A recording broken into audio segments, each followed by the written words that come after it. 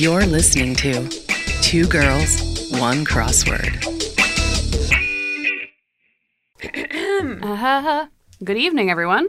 I'm Grace. And I'm Chelsea. We're the Good Evening Girls. You're listening to Two Girls, One Crossword. Everyone's favorite crosscast pod word. There Damn it is. it, pod word crosscast. Fuck, Grace. Okay. Because I want to start with crossword, Right. but I need to start with pod word. Pod word crosscast. This is honestly like the fifth time I've effed that up. We're going to get it. I trust us and I believe in us. I feel like now when we do get it, it'll be a lot more satisfying for all our listeners. I think so. They'll be like, this damn. They're going to write to us and biatch say, can't. wow, Grace finally got it right. She Yes, might you guys never can end the crossword podcast now. Yeah, she might never have a corrections corner, but she sure as hell needs to correct this. I do. She does. Speaking of corrections corners, do we have corrections corners this week? I don't. I don't either, but that's not because we don't have any.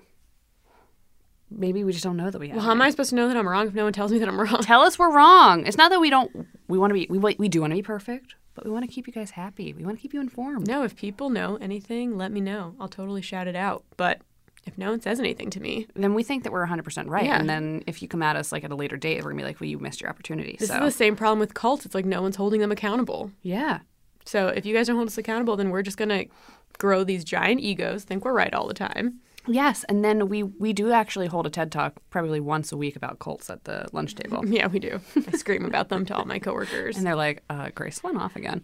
Look, anyone can join a cult. So I feel like we should talk about it so Yes. that people know, they get invited into this like pyramid marketing scheme. No good. 2 months later, they're in a cult. Yeah, Not if you're friends with me.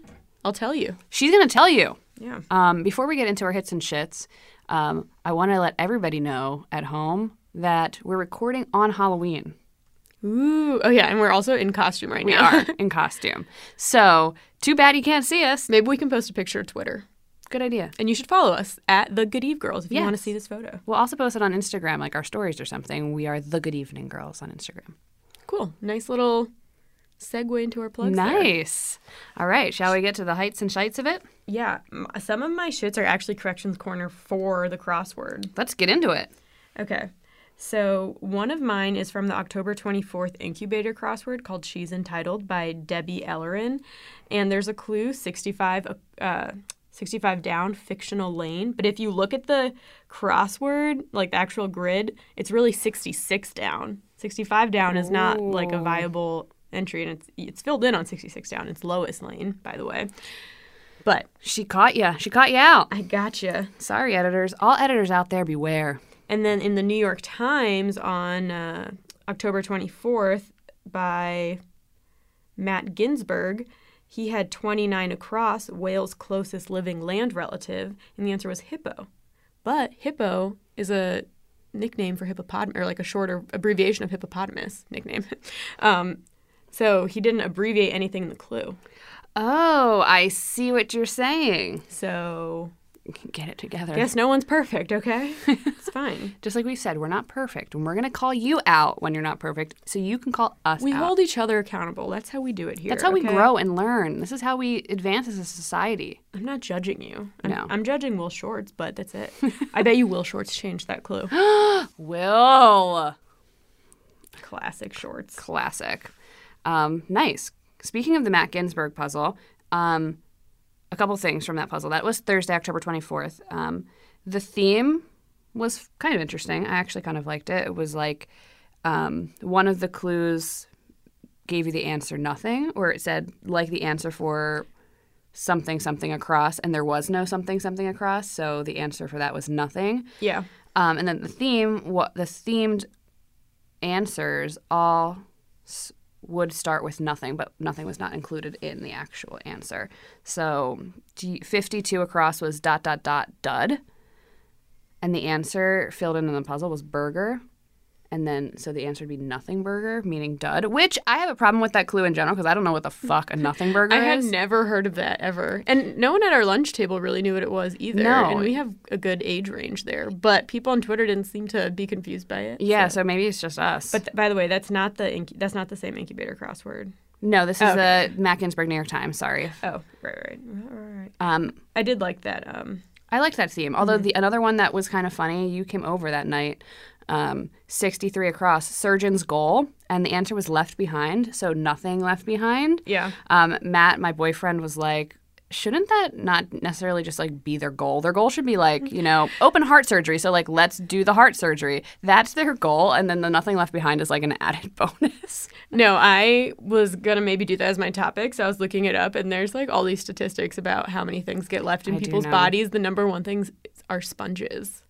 But it happens a lot. Yeah, so it now does. they actually have new, they have certain steps that they have to take, like in the OR, where like all the sponges are in certain slots. So at the end, you have to like one of the nurses has to check and make sure all the sponges are like back in the slots, so that they're not like inside the patient's body. Yeah, you live and you learn. Because some of these things cause complications. Some will never cause complications ever again, but sometimes people will like get scissors or scalpels or something left in them, and like there'll be infections. Dude, I'd be so pissed. I'd be would like, be- you had one job and you left a scissors inside of me? Not only did you leave scissors inside of me, but like I'm paying like probably like $250,000 to get the surgery if I don't have insurance, and then you're just gonna leave some fucking metal shit in my body, and then I have to get another surgery, and I'm probably gonna try and sue you, and nothing's gonna come of it.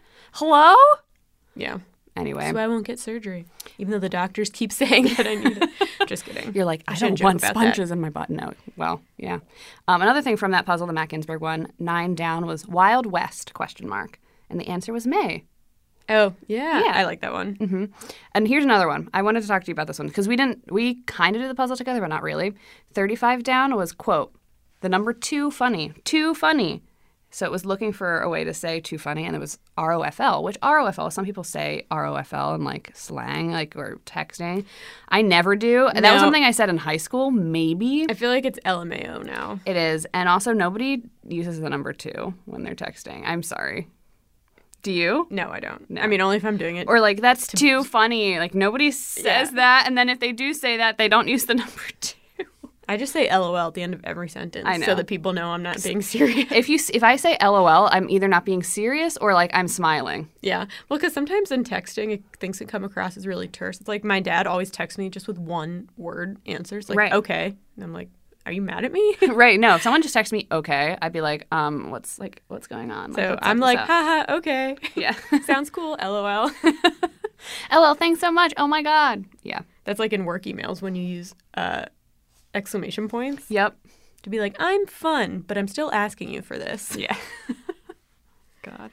For people I really trust at work, I'll add a haha or maybe sometimes a cheeky smiley face. I do a smiley face, but that's only like people that I'm cool with. Yeah. Sometimes a samesies. GIF. Yeah, I do send Yeah. GIFs too. But we have a very a chill place to work. very fun culture. Oh my God. I have a hit from the queer crosswords. Oh, the Sam Puzzle that we did? Trubico? Yeah, it's called From Top to Bottom. Mm-hmm. And I just thought it was kind of funny. 22 across, one's temporarily involved in sketchy business.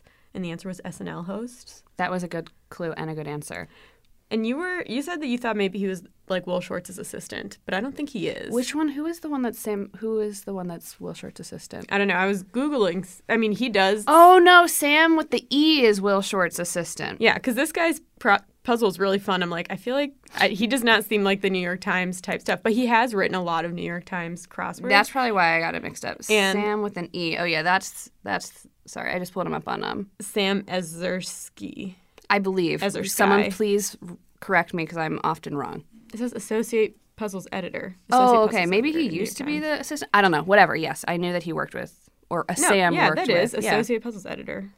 But I did find a interview with Sam Trabucco with the New York Times, and he has had a lot of puzzles published, but he was talking about in the interview how he's like trying to push the boundaries like with what's accepted in the New York Times. A lot of his stuff gets like sent back, and this is just a quote from his interview.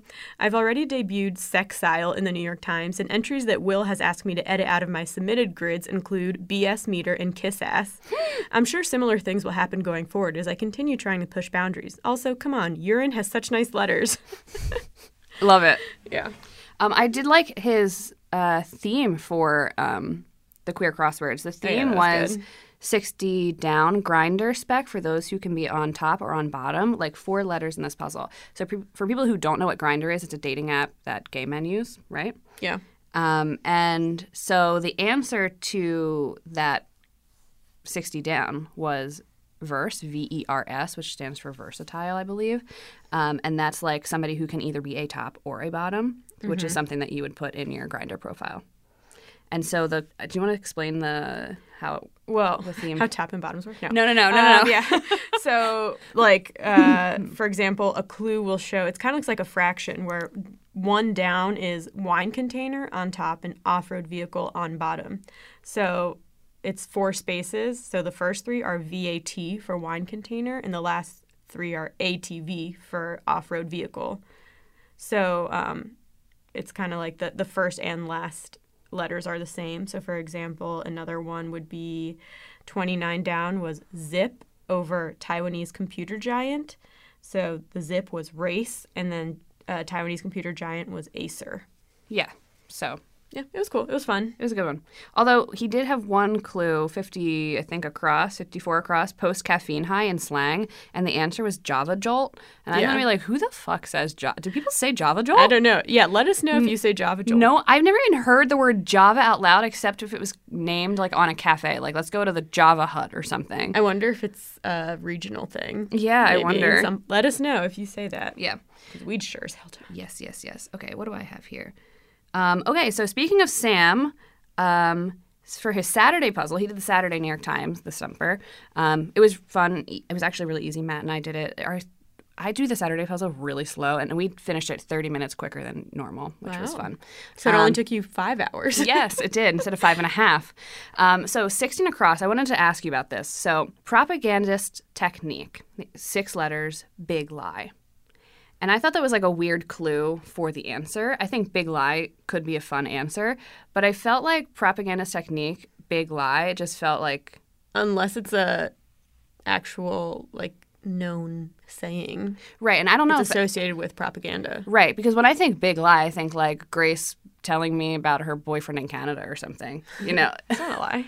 No, just goes to different school. Do you know what I mean? Like that for me seems like a big lie, whereas propaganda seems more like state-sponsored, like mass messaging to an end. Big lie. I don't know. I feel like I'm fine with it. A clue I did like from his Saturday puzzle, 27 across, hotspots, ? Is leopard print.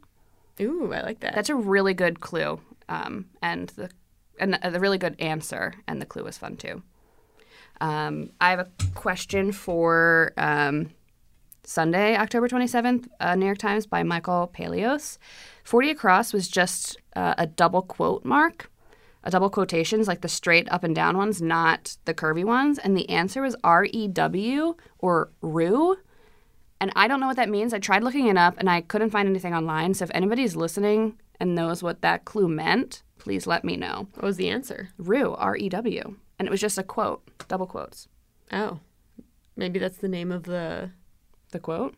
Like that, whatever it's called, punctuation mark. I looked it up. I don't think it is. So if somebody can help me, that'd be great. Please help us. Please help us. I really liked the theme from that puzzle. Pattern once used for hospital volunteer uniforms with a hint to this puzzle's theme, and the answer was candy stripe. And so there was like shaded stripes down the puzzle to indicate stripes. Yeah. And then all the themed answers were candies, but clued not as candy. So 1 down was big fat lies, and the answer was Whoppers. Oh, I like that. Or 8 down types who think school is too cool, nerds. I was going to say Smarties, but that does make sense. The one I had a problem with, though, was 14 down, gold digger's gold mine. And the answer was sugar daddy. Oh. Which I feel like is like a little bit latent sexism because gold digger has like a connotation that it's related to women. Like women are gold diggers. Mm-hmm. And I don't think there's anything wrong with women like being with people who are richer than them. Having sugar daddies? Yeah, having a sugar daddy there's nothing wrong with that, but the term gold digger is coded negatively, and especially negatively towards women. So check yourself. Before you wreck yourself. Yeah. Anything else? Nope, I'm ready to go into my topic. Let's do it. I'm gonna flip it. Flip, flip, flip, apples and bananas. Yeah. Oh, Tails, that's me. She's got it. Okay, so about my clue. I found this in the crossword for sure, and I thought usually I like highlight it in my like picture app, but now apparently I didn't, and I can't find it. But it is crossword-y, so it comes up in crosswords a lot. So it's usually clued to something like Ford flop or marketing flop, and it's Edsel, I remember this. Edsel. So it is crossword-ys, but what is it? Do you know? I don't know. So Edsel was a car produced by Ford Motor Company between 1958 and 1960, and it was super hyped up before its release as like the car of the future. But it ended up being like a gigantic sales flop, and it's used like in marketing classes as an example of people not doing enough research and like hyping up a product and then having it totally fail. Interesting. We kind of work a little bit in advertising here, so it's like I'm surprised I haven't heard that. Yeah, I feel like I probably did learn about it in like a marketing class I took in college, but just didn't stick in my memory bank, I guess. Didn't stick, but now it's going to stick. Yeah. So this was in the late 1950s. Okay. So in 1956, Ford Motor Company became a publicly traded company. So they weren't owned by the Ford family anymore, and they were able to sell cars according to current market trends, following the seller's market. So market research and development for the Edsel began in 1955 under the code name E-Car, which stood for experimental car. So it was supposed to be like the car of the future. It was very high-tech at the time. So Ford claims that they performed a ton of market research during the planning and design of the car, and they convinced a bunch of investors and auto industry like magazines and stuff that this car was guaranteed to be a big hit in the buying public. They were introduced on September 4th, 1957 on a day called E-Day, and it did. I mean, when it first came out, it was like okay. So in 1958, its first year, Ford produced 4 Edsel models. They had Citation, the Convair, and then the Pacer and the Ranger. And they all came in all different types. You could get 4-door, 2-door, convertible, hardtop, etc. Overall, there were 18 different versions of the Edsel available, and this was unheard of at the time. Christ. So it really confused consumers because they were like, what is this car? It was kind of billed as being like luxury, but also an everybody's car. So it could be for like a professional like family man, or this was like what it was marketed as, a professional family man, or like a younger person like trying to get a cool hot car. But people were kind of confused. The price point was weird too. So it offered a lot of features that were unheard of at the time and considered like innovative, including a rolling dome speedometer, warning lights for conditions like low oil level, parking brake engaged, and engine overheating. And there was a push-button teletouch transmission shifting system in the center of the steering wheel. So instead of having like the regular shifter on the steering wheel, there was just buttons that were like D, R, all that stuff. It also offered seat belts and child locks on the back seat for an extra how cost. high tech. I know. You had to pay more to get seat belts. Amazing. 50s were crazy, Yeah, man. if you were alive in the 50s, wild. Yeah, congrats. You made it this far. So in the first year, 63,000 Edsels were sold in the United States, 4,900 were sold in Canada. In 1959, the next year, 44 were sold in the U.S. and 2,500 were sold in Canada. And then in the last year, only 2,800 vehicles were produced. Ooh, Yeah. woof. So total Edsel sales were approximately 116,000, less than half of the company's projected break-even point. So not even like making any money, just breaking even. Wow. The company lost $350 million, or the equivalent of $2.4 billion in 2018. God. Only 118,000 Edsels were built, including the 74,000 that were built in Canada. So, theories on why it flopped. In the early 1950s, when the E-Car was in its earliest stages of development, management thought the medium-priced market segment offered great untapped opportunity. So at the time, this was true. People were middle-class families were buying cars that were a little more expensive, but not crazy, luxury expensive. So when the car came out in 1957, the recession had started, and people were looking for compact cars that were fuel efficient. This is when like VW Bugs were really big.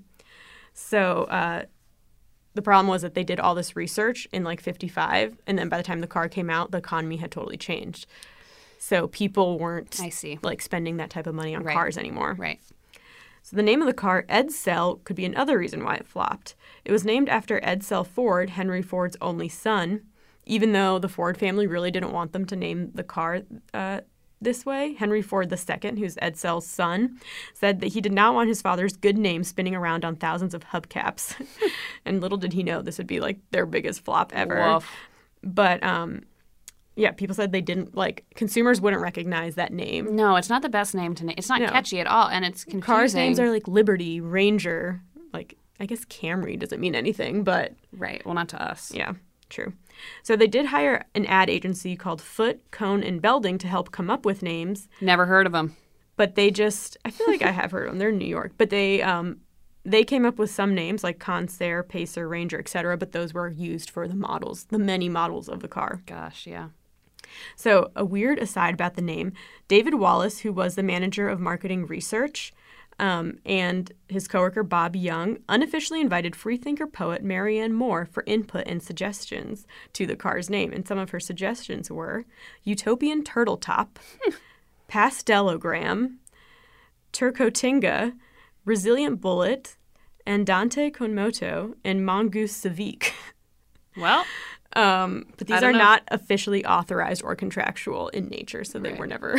I don't know if those would have stuck at all either. So I feel like Mongoose Civique kind of has a or nice like ring that to Resilient Bullet one probably for the time. Now, no, but then maybe. Then people were crazy. Then people were wild. So another reason that it flopped was that Ford never dedicated a specific factory for Edsels. So this mean it had a lot of technical difficulties and mechanical flaws. So they were produced in factories that made other Ford cars, like just their regular Fords and their Mercurys. And the workers were just expected to accommodate the occasional Edsel assembly with no adjustment to their hourly quota of Ford and Mercury cars. A lot of Edsels actually left the assembly line unfinished. Uninstalled parts were placed in trunks along with installation instructions for dealership mechanics, some of whom never installed the additional parts at all. Wow. So in the issue of Popular Mechanics in 1958, 16% of Edsel owners reported poor workmanship, with complaints ranging from welding to power steering failure. Well, this is what happens when you try and push things through the assembly line. Well, yeah, and these workers are like, no, if you guys aren't going to pay us more, we already have all these other things that we have to do. Right. We don't have time to make your precious cars. Yeah, and I think, too, what was really what made the Ford cars as popular and as well-made is because you have mechanics who work on, one type of car on this assembly line, their whole life, and they become, completely... they're masterful at creating these cars. It's similar with the Boeing planes, when now we have these Boeing Max 8s that are being just tossed at these mechanics who have never worked on these planes before, and then they're being told to force the thing through the assembly line, and among other many issues with the Boeing planes. But of course you're going to run into horrible issues, and this is why we need unions. Exactly. And now I'm switching my topic to you. No, just kidding. Okay, so the advertising for the Edsels was purposely vague. So in car magazines and stuff, they only revealed glimpses of the car through highly blurred lenses, or the car was wrapped in paper or under tarps. The Edsels were shipped to dealerships under wraps and remained so on the dealer lots. So it was very hush-hush on what this car actually looked like, but it was very pushed on people this is the new car, the car of the future, the car for everyone. I wonder, maybe somebody who's listening can answer this question, but I wonder how that marketing campaign either influenced or was influenced by the famous VW campaign, where they did a very similar thing where it was with a lemon, I believe, or something like that. And they were very vague with advertising the VW, but it blew up and it was super popular. Anyway, if anybody out there knows anything about advertising history, let us know. So people hated the design when it finally came out, mainly because it had something called a horse collar grille. So, the grille on the front of the car, it's usually horizontal, but this one was vertical. Oh. And people didn't like it. It looked really weird. Most cars at the time did not have a vertical grille, although some cars now do, and it's not considered to be that ugly. But a popular joke at the time was that Edsels resembled an Oldsmobile sucking a lemon. Automotive critic Dan Neal said the grille looked like a vagina. And many other compared the grille shape to a toilet seat. Has he ever seen a vagina? I don't know. It didn't say in this article. He's like, I've seen one vagina once, and that's what that looked like. Looked like a grill. My mother's, as I was exiting. Roy Brown, who is the original chief designer of the Edsel project, envisioned a slender, almost delicate opening in the center. However, the engineers were like, yeah, no, we can't have that because the grill needs to be big enough to cool the engine. So then they slapped on like this gigantic, not slender grill. And then they need the grill to be taller and wider, which led to the now infamous horse collar grill, as it's called. People also didn't like the tail lights of the car. The lenses were boomerang shaped and placed in a reverse fashion. So from far away, the arrows were pointing in the opposite direction of the turn being made. So when you were like hitting your left turn signal, the arrow was pointed right. to the right. Even though it was on the left side of the car, the arrow pointed to the right. Woof. So it's kind of confusing. The push button, teletouch push button automatic transmission on the steering wheel was an extremely complex feature. It was problematic because the steering wheel hub, where the push buttons were, was the traditional location of the horn. So some drivers would shift gears when they were trying to honk the horn. Yeah, so people didn't like it. After World War II, Henry Ford II hired Robert McNamara to help turn Ford around, and in the fall of 1959, McNamara convinced Henry Ford II and the rest of Ford's management team that the Edsel was doomed and it was time to end production before Edsel bled the company dry. So he's the one who really pushed for the end, and the Edsel was only around for 3 years, which is really short for a car. Boy, bye. In 1961, McNamara left Ford to become the Secretary of Defense under JFK. Then, during the 1964 presidential election, the Republican nominee, who was Barry Goldwater, would always bring up that McNamara, who was the Secretary of Defense, was like the cause of Edsel's failure. He would bring that up during his debates, like, how do you trust this person? Like, he had the biggest failure in car history. But McNamara had Ford's former executive vice president write a letter saying that McNamara had nothing to do with the plans for Edsel car or any part of the program, but people would still use this against him for years. Wow. So during his time at the World Bank, McNamara had his public affairs officer distribute copies of this letter to the press whenever the accusation was made. Wow.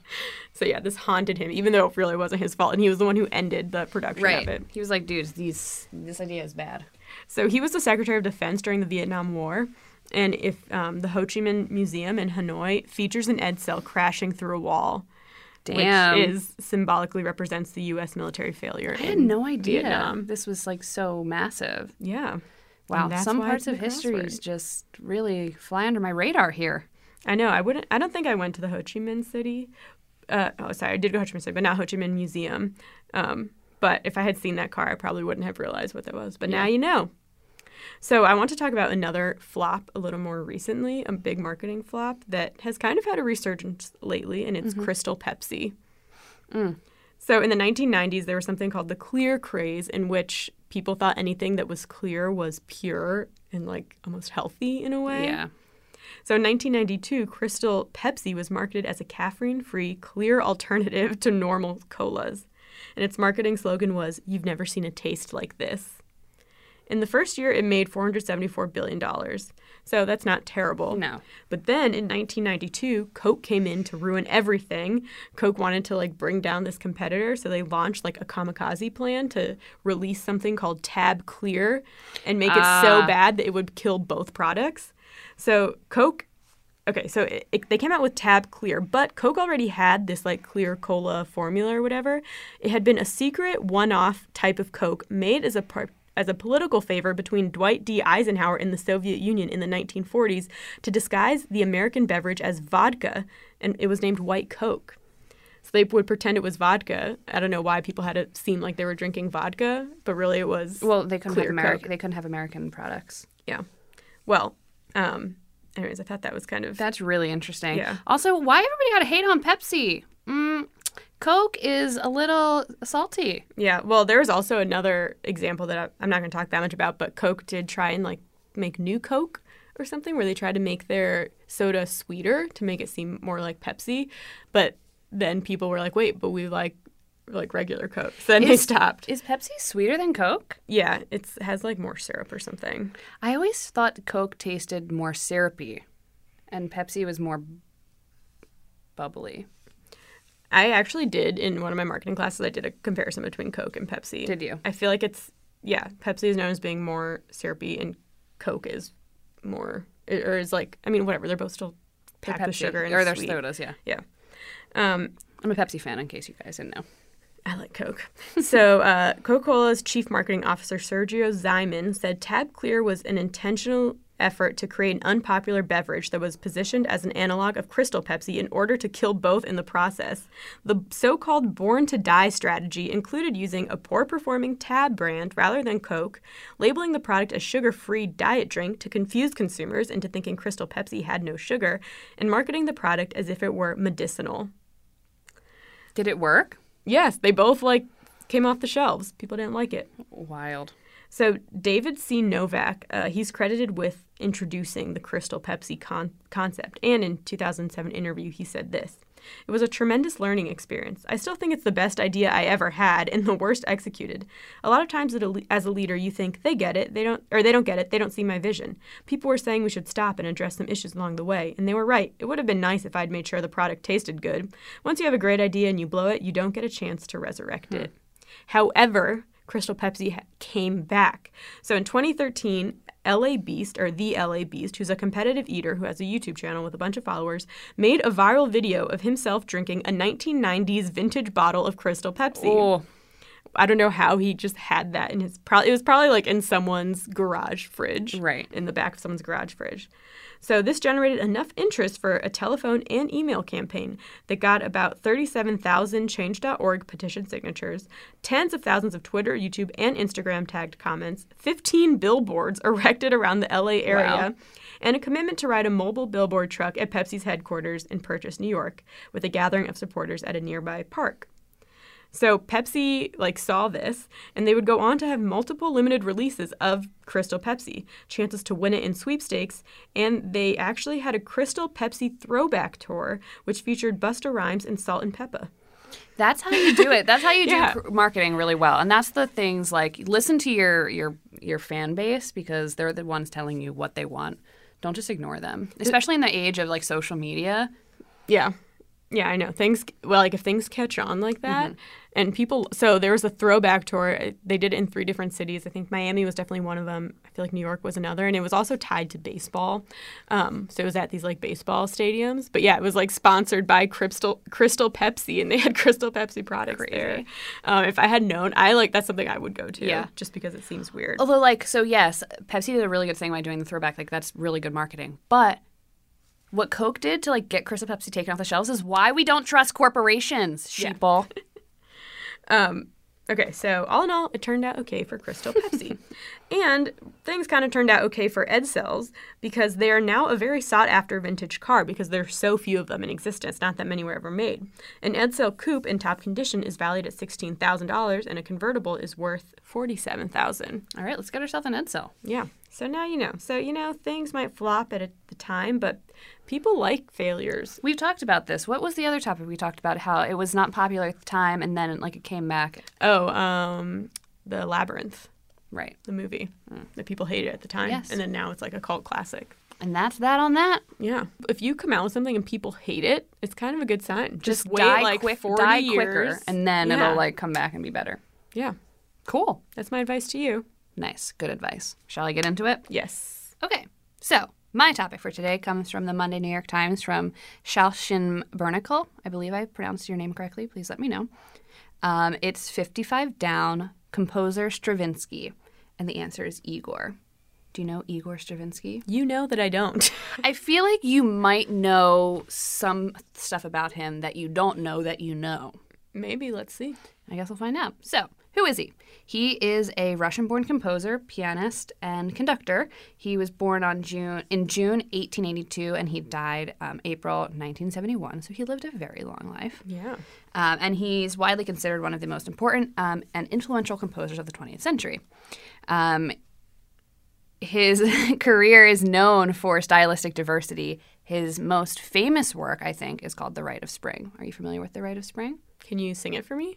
I can't sing it for you, but I will be playing you some examples of it, because when I learned about The Rite of Spring, I learned about it through a film, which I'll talk about later, and it was transformative for me. It actually influenced one of my graduate films, which is a mess of a film. But thanks, Stravinsky. We'll be posting it on our Twitter. Okay, so he was born in the suburb of St. Petersburg. His father was a well-known bass player at the Kiev Opera House, and his mother was a daughter of a high-ranking official in the Kiev Ministries of Estates. Stravinsky did piano lessons as a young boy, and he studied music theory, and he attempted composition. He saw a performance of The Sleeping Beauty when he was like 15, and he mastered the Mendelssohn's Piano Concerto in G by that time as well. And he even did a piano reduction of a string quartet by Glazunov. Despite this interest in music, his family was very like, no music. Like, even though we have a musical background, you're going to study law. He went to university for it, though he basically skipped most of his law classes. So in 1902, he ended up staying the summer with this composer called Nikolai Rimsky-Korsakov, who apparently is a very famous composer that I know nothing about. But so he was Rimsky-Korsakov suggested to Stravinsky that he drop out of law school and enroll in private music lessons. Stravinsky was already thinking about dropping out of law school and enrolling at like a conservatory to learn music. Mm-hmm. But because he was so old at this point, he was like 19 years old or something like that. Man. Rimsky-Korsakov was like, no, you're too old. Like, let's do private music lessons. And so Rimsky-Korsakov, one of the leading composers at the time, became his private music tutor. And so Stravinsky, from 1905 to 1908, when Rimsky-Korsakov died, Stravinsky took two, twice a week private lessons. And he regarded, like, Rimsky-Korsakov as a second father because his first father was like, no, you're going to be a lawyer, blah, blah, blah, blah. Stravinsky ended up marrying his first cousin, Katya. No. First cousin? Yes. Dude, that's too close. And the Russian Orthodox Church was like, no. But he was like, but like, I don't know any other girls. Okay. Yeah, he's like, but like, what if I did though? Second cousin? I don't know. Maybe. Now I'm thinking of my second cousins. I can never marry them. No. He married his first cousin, Katya. They had 4 children. That was fun. They lived in many places over the course of their life, and he lived in more places than she did because she died before he did. The places like Russia, Ukraine, Brittany, Switzerland, Paris, Hollywood. While he was seeking a suitable house in Paris because of the World War, Coco Chanel actually invited Stravinsky and his family to reside in her new mansion in a suburb of Paris. They arrived, and Coco fell in love with his work, and she guaranteed.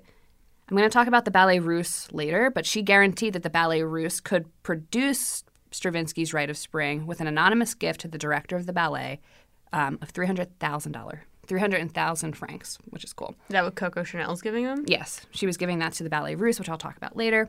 It was also said that he had an affair with Coco. Ooh. So the reason I know about Stravinsky and the reason I know about The Rite of Spring is because there's a film called Igor Stravinsky and Coco Chanel or something, or Coco and Igor, whatever it is, which based on a book. And it's highly fictionalized, but people do think that they had an affair. Like, Stravinsky did cheat on his wife semi-regularly. He was like, dude, she's just my cousin. He definitely had an affair with a woman named Vera de Basset, who he married after moving to the United States after his wife's death. So he had this affair.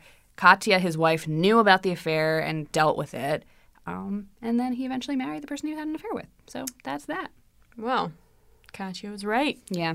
I don't actually know if that's why you don't marry your cousins, people. Yes. For multiple reasons. Because first of all, he married really young, and he married his freaking cousin, and then he goes on to be one of the most famous composers in the entire world, and fame got to his head. He knew Coco Chanel, he knew this Vera de Basset, who I think she was some sort of artist or another. There's someone probably out there be like, Vera de Basset is blah, blah, blah. But whatever. Yeah. So it comes down to don't trust, man. Yeah. Style. Stravinsky style is divided in 3 different periods. There's his Russian period, a neoclassical period, and a serial period. So his Russian period falls during the time that he was a tutee of Rimsky-Korsakov. Rimsky-Korsakov believed in developing a nationalistic style of classical music and employed Russian folk song, lore, and exotic harmonic, melodic, and rhythmic elements, which eschewed traditional Western compositional methods. So they wanted to have a very classic Russian style. And so Stravinsky, since he was learning under Rimsky-Korsakov, followed that pattern. After Rimsky-Korsakov passed away, he entered into his neoclassical period. Neoclassicism is a period of time where composers sought to return to aesthetic choices defined as classicism, which was like really important for order, balance, clarity, economy, and emotional restraint. And then after that period, he went into a period called serialism, which is a method of composition using a series of pitches, rhythms, dynamics, timbres, and other musical elements. And I'm sorry if everybody's falling asleep here. I don't know anything about music. This is like the intro into what I think is the more interesting part of my research. Serialism, which is his third period, has like a technique called dodecaphony. It's a technique that means all of the 12 notes of the chromatic scale are sounded as often as one another while preventing the emphasis of any one note. So basically, all the 12 notes are given more or less the same importance, and they avoid using a key. So you're like, this is in G minor. So instead of it being like G minor or something like that, all of the notes mean the same because they are played the same amount of times, I think. I have no idea. I don't know anything about reading music. I mean, other than the basic. Right.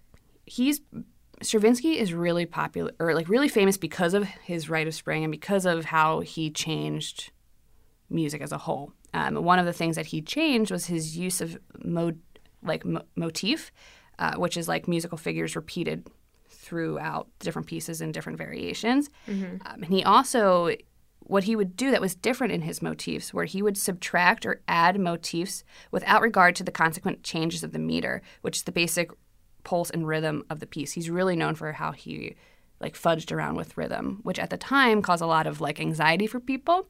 Yeah. But, like, the bohemians who were like, let's fuck everything up, were like, we love this. And now he's famous. And he has a star on the Hollywood Walk of Fame. That's how you do it. That's how you do it. You got to change things. So we're going to talk about The Rite of Spring. It's a ballet and orchestral concert written for the 1913 Paris season of Sergei Digilev's Ballet Russe Company. Ballet Russe is a traveling ballet company based in Paris that performed between 1909 and 1929 throughout Europe, and then also went on tours in North and South America, but they never played in Russia due to the Russian Revolution. And Sergei Digilev was a Russian art critic, patron, ballet impresario, and the founder of the Ballet Russe, so he was the person who hired Stravinsky to come and put on The Rite of Spring. The original choreography for the ballet was by Vasilij Nijinski, and the costumes and designs were done by Nicholas Roerich. It was first performed at the Théâtre des Champs-Élysées on the 29th of May, 1913. And the avant-garde nature of the music and choreography caused quite a stir. Many have called the first night reaction a, quote, riot or near riot. Yeah, it caused like a huge thing. So The Rite of Spring was a third project that Stravinsky put out for Ballet Russe. Firebird and Petrushka were his first two, were huge successes. People were dying to see The Rite of Spring. Like, they said it was like one of the most packed performances at this theater of all time. And The Rite of Spring actually was the second performance of the night, so it was like the middle section. There was three things happening, and it came on second. And people like were packed. The ticket sales were through the roof, and it was sold out for weeks. So then we get into this, like, how it like the concept of it and like how it was actually performed, and people were like, what the fuck? So, concept. There's another composer, Lawrence Morton. He believes that The Rite of Spring was developed because of Stravinsky's love of these two poems from the collection called Yar. There's a poem in that collection called Yarilla that contains many basic elements that end up in The Rite of Spring, including pagan rites, sage elders, and the propriety sacrifice of young women. Oh. According to Stravinsky himself, one day in 1910, quote, when I was finishing the last pages of L'Assaut de Feu in St. Petersburg, I had a fleeting vision. I saw in my imagination a solemn pagan rite, sage elders seated in a circle watching a young woman dance herself to death. They were sacrificing her to appropriate the god of spring. Such was the theme of the Sacre du Printemps, which is the Rite of Spring. Stravinsky later described the Rite of Spring as a, quote, musical choreographic work representing pagan Russia, unified by a single idea, the mystery and great surge of the creative power of spring. So, it was designed for the stage as a ballet, with passages, like kind of like chapters, with characters in action, but the music achieved probably a greater recognition as a concert piece, and is still widely played to this day. And it's hugely influential to many musical works in the 20th century. I'm going to give you like a little rundown of what happens in the play. So the music starts. Before the curtain rises, the orchestra tradition, the orchestral introduction resembles, according to Stravinsky, quote, a swarm of spring pipes. The celebration of spring begins in the hills. An old woman enters and begins to foretell the future. Young girls arrive from the river in single file. They begin to dance the dance of abduction. The young girls dance the spring rounds. The people divide into two groups in opposition of each other and begin the ritual of rival tribes. A holy procession leads to the entry of the wise elders, headed by the sage, who brings the games to a pause and blesses the earth. The people break into passionate dance, sanctifying and becoming one with the earth. So then the young girls begin engaging in a mysterious game, walking in circles. One of the girls is selected by fate, being twice caught in the perpetual circle, and is honored as the chosen one. In a brief dance, the young girls invoke the ancestors. The chosen one is entrusted to the care of the old wise men, and the chosen one dances to death in the presence of the old men in the great sacrificial dance. That does seem pretty hippy-dippy for that time. Hippy-dippy-doopy, yes. It got a mixed critical reaction for its original debut, and it went on a very short London tour, and it was not performed again until the 1920s after this. Stravinsky's score contains many novel features for its time, including experiments in tonality, meter, rhythm, stress, and dissonance. And analysts have noted that the score contains a lot of significant references to Russian folk music. But Stravinsky tended to deny this because after Rimsky-Korsakov, his tutor, died, he was like, I want nothing to do with the motherland and Russia and blah, blah, blah. So Stravinsky acknowledged that the work's opening bassoon melody was derived from an anthology of Lithuanian folk songs, but maintained that this was only borrowing from such sources. If elements sounded like Aboriginal folk music, he said it was due to, quote, some unconscious folk memory, as if he was, like, imbuing this. And it's like, you're a freaking composer. You have all this stuff saved. Like, of course you're pulling from it. Anyway. It was by accident. Yeah. So the Rite of Spring is notable for the ostinati, which is a motif or phrase that persistently repeats in the same musical voice, frequently in the same pitch. And it called for the largest orchestra Stravinsky had ever employed. There was a piccolo, 3 flutes, an alto flute, 4 oboes, cor anglais, piccolo clarinet, 3 clarinets, bass clarinet, 4 bassoons, contrabassoon, 8 horns, piccolo trumpet in D, 4 trumpets in C, 3 trombones, 2 tubas. Percussion included 5 timpani, a bass drum, a tam-tam, triangle, tambourine, cymbals, antique cymbals, gyro, and strings. There was no piano, though. Yes, and according to Philip Glass, quote, who is another famous composer, the idea of pushing rhythms across the bar lines led the way. The rhythmic structure of the music became much more fluid and a certain way spontaneous. And then Glass also called it primitive, offbeat, rhythmic, and driving.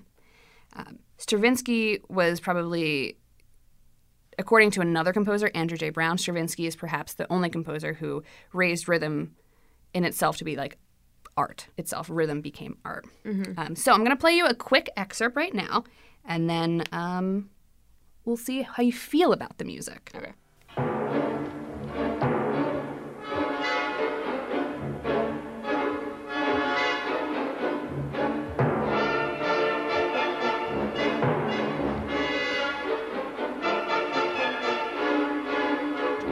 Anyway, that's that. That's that. I have another example, which I think is like a little bit more representative of like the rhythmic quality of the piece. But we're going to talk a little bit more about like the production itself and why it flopped, or not flopped, but why it caused a fucking riot. Yeah. So apparently Stravinsky viewed Nijinsky, who was the choreographer's talents, with approval. So Stravinsky was like, yes, let's totally hire him. He said that he was passionate and really a really great dancer. However, in his memoir, Stravinsky wrote that the decision to employ Nijinsky was causing him a lot of anxiety because apparently Nijinsky's first attempt at choreography was for a Debussy piece, and it caused a huge scandal because it was completely sexualized, and it like all the people who came to see the work in Paris were like, and so he had a hard time getting work, and Stravinsky was nervous that this would happen with The Rite of Spring as well. He also said, quote, the poor boy knew nothing of music. He could neither read it nor play an instrument. So while he was a good dancer, he didn't know anything about composition, and that also stressed Stravinsky out. But he still hired him? But he still hired him, and whatever. The role of the sacrificial victim was actually supposed to have been Nijinsky's sister, but she became pregnant during the rehearsals, and she was replaced with a relatively unknown Maria Pilz. Maria ended up not being that. I think she was famous at the time, but we don't know her now. The conductor, Pierre Monteau, when he was older, after he had conducted this ballet, he said to his biographer, "I did not like The Rite of Spring. I have conducted it 50 times since, and I do not like it now." Apparently, the music contained so many unusual note combinations that Monteau had to ask the musicians to stop interrupting when they thought they had found mistakes in the score, saying that he would tell them if something was played incorrectly. According to his wife, Monteau's wife, quote, "The musicians thought it was absolutely crazy." At one point, a climactic brass fortissimo, the orchestra broke into nervous laughter at the sound and caused Stravinsky to intervene angrily. So they're playing the music and this huge crescendo is happening, and then the music is so wild and strange that they all start laughing because they're like, what the fuck is going on? And then the composer's like, hey, don't laugh at me. Yeah, he's like, this is my wife's work. That's pretty bad that they all wanted that they would start laughing or be like, is this right? Yeah, and the conductor's like, yes, this is actually right. You are playing it right, Mathilde. Thank you. So it premiered at Paris's Théâtre des Champs-Élysées. The theater manager paid Diaghilev, who was the impresario for the ballet company, 25,000 francs per performance, double what Diaghilev had been paid the previous year for his ballet shows. On opening night, it was reported, quote, "Never has the hall been so full or so resplendent that the stairways and corridors were crowded with spectators eager to see and hear." Cool. So it began with a different ballet, and then The Rite of Spring followed. It's said that the disturbances in the audience began during the introduction and grew noisier when the curtain rose on the stamping dancers in, quote, the Augurs of Spring. The Augurs of Spring is the first dance movement. And I'm going to show you and play you a little piece from that, which is my favorite movement in the whole ballet.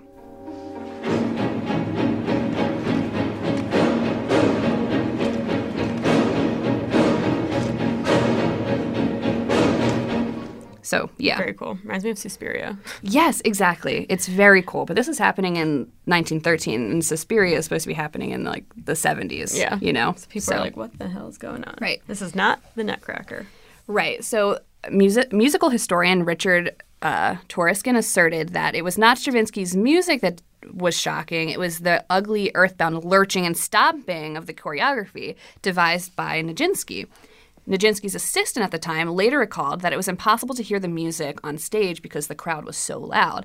And in his how loud was the crowd during a ballet? I know. Well, people were. So I'm gonna keep going. But in his autobiography, Stravinsky wrote that the laughter was derisive, and he was greeted with such loud people were so loud in the audience that he had to leave the auditorium and watch the rest of the performance from the wings. And it was so loud that it drowned out the voice of Nijinsky, who had to start shouting the step numbers to the dancers because they couldn't even hear the music. Oh, my gosh. So, yeah, Nijinsky was shouting the step numbers because they couldn't. What a hot mess. I know. So, at the time in Parisian ballet, the audience was either going to be from two groups. There's the wealthy, fashionable group, so they were expecting more traditional performances, very beautiful, fucking Swan Lake bullshit. And then there's the bohemian group, who loved anything that was outside the box. And so the conductor, Monteau, believed the trouble began when the two factions began attacking each other. And so people were someone said later he was sitting in the crowd, and someone starts, beating on his hat to the beat of, the music, and then it caused this huge thing and blah blah blah.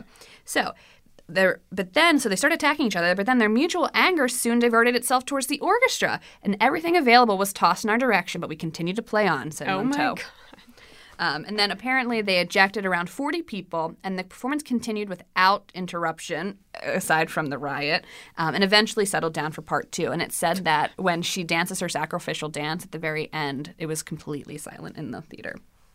So then it only played a couple more times, one on a short tour in London. Yeah, they were obviously can't handle this. Yeah. So Nijinsky's choreography, which was the very first performance, was not again attempted until the 1980s. Here's some tea for you. So 1913, the choreographer Nijinsky married a woman named Romola Topolsky while the Ballet Russe was on tour in South America. Mm-hmm. Diaghilev, who was the founder of Ballet Russe, was not with them in South America. But Diaghilev was having an affair with Romola at the time. And so when he found out that Romola married Nijinsky, he was furious. So Diaghilev dismissed Nijinsky. And then he was required to hire a different famous Russian choreographer, Michel Fokine, who had resigned from Ballet Russe in previous years because he hated Nijinsky. And so he signed back on because Nijinsky wasn't there, and Fokine made a condition that if he was going to be reemployed, that none of Nijinsky's choreography would be performed ever again. Wow. And so it was originally thought that the original choreography to Rite of Spring was completely lost. But somehow, I don't know how this works, if you lose choreography, especially in the 1913. Yeah, it's not like someone had a video of it on their phone. Right, how do you reconstruct that? But anyway, the Joffrey Ballet actually was the group that re-debuted his choreography in LA in the 80s, which is really cool. So the show was first shown in the United States in 1930, and it was first performed by the Philadelphia Orchestra, which is cool. And Martha Graham danced the role of the Chosen One. Moscow actually first saw the Rite of Spring in 1965, which is huge because Stravinsky is Russian, and they never performed, the Ballet Russe company never performed in Russia due to the Russian Revolution and it being too complicated to get all of these different types of people back to Russia because you didn't want to be a dissenter in Russia at the time because then you could be killed or sent to the Gulag, whatever. It finally made its first debut there in 1965. He was alive still, right? He was alive still, but he was not involved in that. Yeah. He's old, though. He died in 71, you said. Yeah.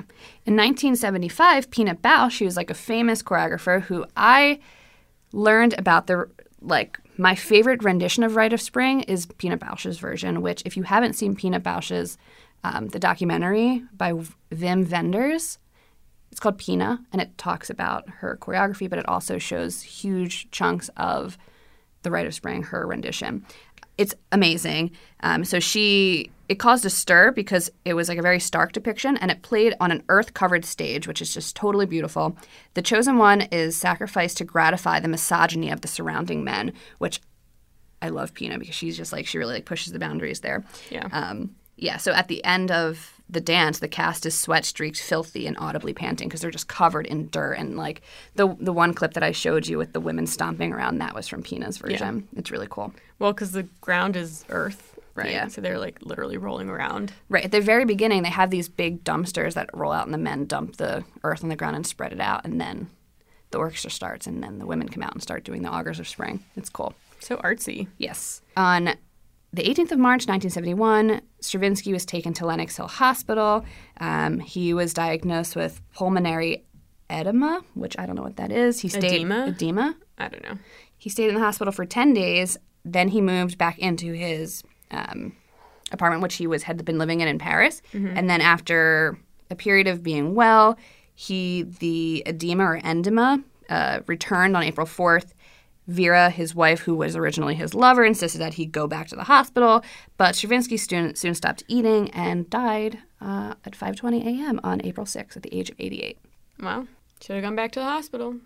These men don't want to go to the hospital. These men don't want to listen. His wife told him. Yeah. I really like the Rite of Spring. I was sure that you might have heard about the riot at the... I had not, but now I know. Another fun fact, since we had been talking about Igor Stravinsky potentially having an affair with Coco Chanel, I want to say, did you notice when you were in London that the light posts in London have the Coco Chanel logo on it? I didn't. The reason that is because apparently Coco Chanel was having an affair with the Duke of Westminster, and he wanted to marry her. Yeah. And in order to get her attention, he made all the light posts in central London have his, letters and her logo. I feel like I actually do remember being on a walking tour and then pointing that out. Yeah. So if you're ever in London, look at the light posts. Coco Chanel, she has an interesting life. Yeah. Apparently she's a Nazi though. So. Oh, she is? I think so. All our faves are problematic. That's what I'm saying. She's a fave, but that's what I'm saying. Well, that's life. Yeah. So you should definitely watch Pina's version of Rite of Spring because it's freaking cool. The women are fucking awesome, and Pina is the coolest bitch. You heard it here first. I know nothing about dance other than I love Pina Bausch. So, and that's all you need to know. Yeah, and that's it. And that's all on that. Alrighty. Well, thanks for listening. Yeah. we're going to go celebrate Halloween now with our office Yeah, and all the fun things we're doing. I'm organizing a parade Yes, through the office. I've organized a Halloween scavenger hunt for the office, So we got to get going. yeah, Grace has got to do my hair. Yeah. So if you don't mind, we should be leaving now. Yeah, but we'll see you here same time next week. Gucci. You guys are Gucci. Yeah. We already told you, but follow us on Twitter at The Good Eve Girls. Yep. Or Instagram at the Good Evening Girls. And we will talk to you later. Yep. And I'm Chelsea. I'm Grace. Ciao. Bye.